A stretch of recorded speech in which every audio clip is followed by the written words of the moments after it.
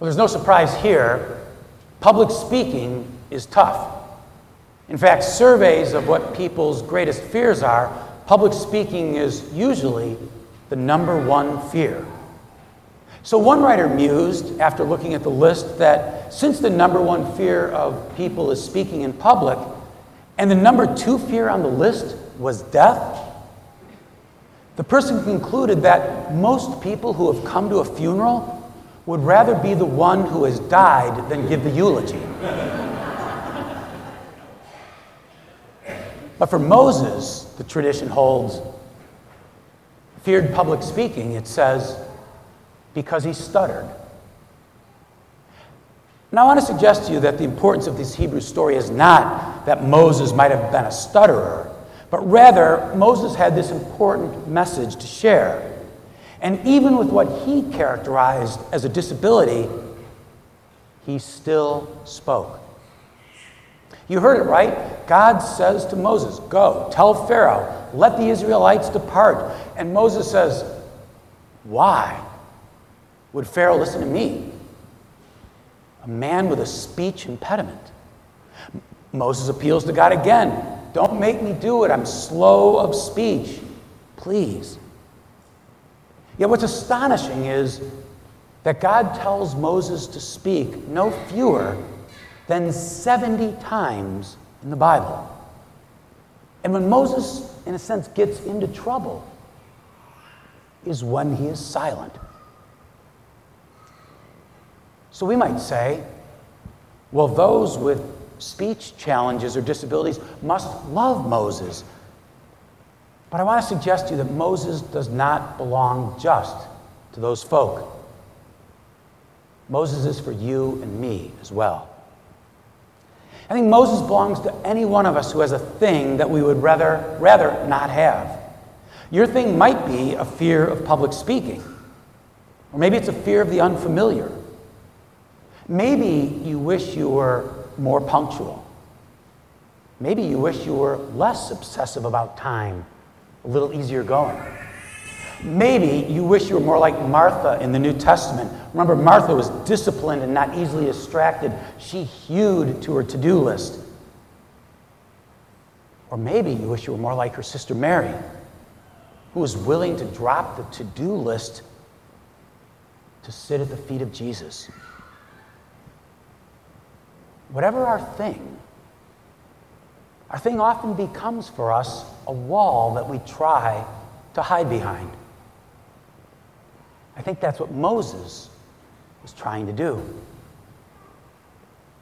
So in that spirit of things that we may hide behind, I tell you this. I never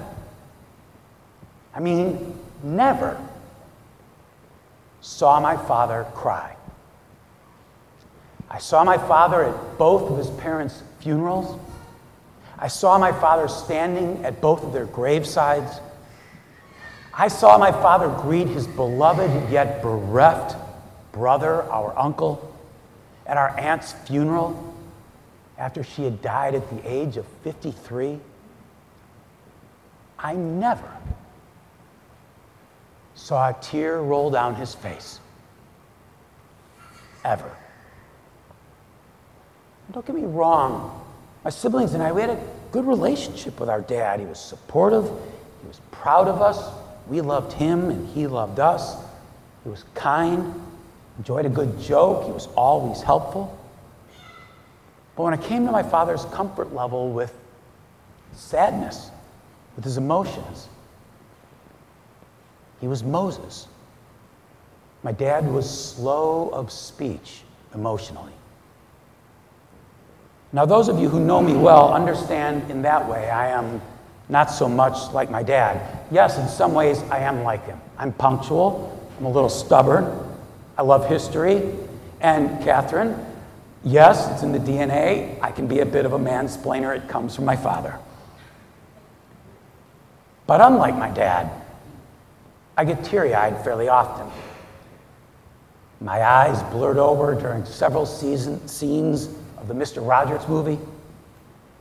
I stood in this pulpit and I cried when I preached about a Christian understanding of death almost 10 years ago to the day, just before the Reverend Catherine Price died. I can tell you that I've stood there before the baptismal font and been choked up more times than I can count when I've looked into the eyes of children I have baptized. And at the memorial service for my dear friend, a dear friend of many of you as well, the Reverend Robert Kemper, as we sang his favorite hymn for all the saints, I wept like a child. I've always been embarrassed by my emotions. I always wished I could hide them better, build a taller wall. Sometimes my emotions have felt like a speech impediment or a limp and a weakness. A theologian once suggested that kind of irrational embarrassment about honest feelings causes someone to act as if they're under siege. I mean, you know what happens when someone is under siege? They feel threatened. They live in fear. And when a city is besieged, right, it pulls all of its resources behind the city walls. And if the walls aren't strong enough, they fortify them. They make them wider and taller and even more impenetrable. And then you bring water and food behind that wall and protect yourself from the rest of the world. And you do it out of fear. Now, I might get into trouble here because this is a rather broad generalization. But I think that the emotional walls are more often built and fortified by men than by women. There are exceptions to both, of course. But my dad was my role model. And my dad often pulled up the emotional drawbridge. But that's because for generations, I think men have been trapped in an outdated and unhelpful vision of masculinity. For many men, the only reliable and perhaps acceptable expression of emotion is anger. And too often, masculinity becomes equated with someone who stands at the greatest distance from vulnerability possible. And I think that leads men to feeling trapped without a language to talk about how they feel or hurt or are disappointed. It's a speech impediment. I think that was my dad. And so my dad held his feelings, even with those of us he loved, behind a pretty high wall. This summer, I went with some guy friends and saw the play Support Group for Men at the Goodman. It was witty, it was insightful, and it dealt with men's discomfort with their vulnerability. It was the story of 3 middle-aged guys who were adjusting to getting older, and then one younger guy who was a part of their support group whose life they were envious of. And one of the men was dealing with more and more sports injuries and a sense of diminishment as he continued to play sports with the younger guys. Seemed rather far-fetched to me. But what I loved is that it was written by a woman. And in their Tuesday night support group, the men attempted, almost always clumsily, to talk about relationships, sex, race. One of them was African American, and to talk about the world in general. And the playwright Ellen Ferry wrote, I think for men, being vulnerable and speaking truth to each other feels like an act of rebellion. It's something taboo. It's almost unrecognizable. And so I think what happens is that instead of rebelling, we often erect walls and separate ourselves even from those we love. And as much as I think the playwright is spot on, I also know that our Christian faith calls us for something deeper, something more. You know, whenever I'm in New England, I always love stopping and looking at those astonishing and beautiful stone walls. I mean, you know the ones, right? They were built without mortar. As someone built, maybe over decades, boulder by boulder by boulder. But what I've come to discover now that I'm older is that what I find most interesting and actually beautiful about those walls is where they have opened up, sometimes quite naturally, where gaps have begun to emerge and there is a place to pass through. I think that's what Robert Frost felt deeply in a poem I've shared with you numerous times, The Mending Wall. Too often in that poem, we quote the line that we think is the meaning, which is good fences make good neighbors, but it isn't. Because 3 times in that poem, it says something there is that doesn't love a wall. Something there is that doesn't love a wall. I think that something or someone is God. Maybe that's why the Apostle Paul urges us to remember that nothing, no matter how hard we may work at it, nothing will separate us from the love of God. Paul writes, he actually almost sings, that I am convinced that neither death nor life, neither our fears of today nor our worries about tomorrow, nothing, indeed nothing in all of creation will separate us from the love of God that is revealed in Christ our Lord. Something there is that doesn't love a wall. It's God, whose love was made flesh in Jesus.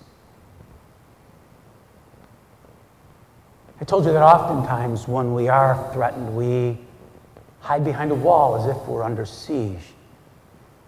Do you know what the longest siege in history was? 30 years. For 30 years, a generation and a half of people hid out of fear behind a wall. Well, eventually, even that siege ended, and the people were set free. They no longer had to live in fear, but they could live in love. Strangely enough, I think my dad's wall came down after about 30 years of adulthood as well. It's when he became a grandfather. Many people only knew my dad as the tender, sweet grandfather he became. Their remembrances of him are with my niece Susan in his lap at the dinner table feeding her ice cream, or sitting with his arm around a grandson reading to him. But I also know those are the happiest and most loving years of my father's life. Because something there is that doesn't love a wall. There was even something in him that didn't love a wall either. I told you that when Bob Kemper died, I wept like a child. But I think maturity calls me to a different understanding. Catherine already shared with the children that Jesus knew the whole range of human emotions. That the shortest verse in the New Testament is, Jesus wept. So I want to amend that statement, if I may. And I want to do it without embarrassment. And I'd like to lower the wall for a moment. I want to say it this way. When my dear friend Bob died, and we sang for all the saints, I wept. But not like a child, but a man who was grateful to know the blessing of love and friendship. Amen.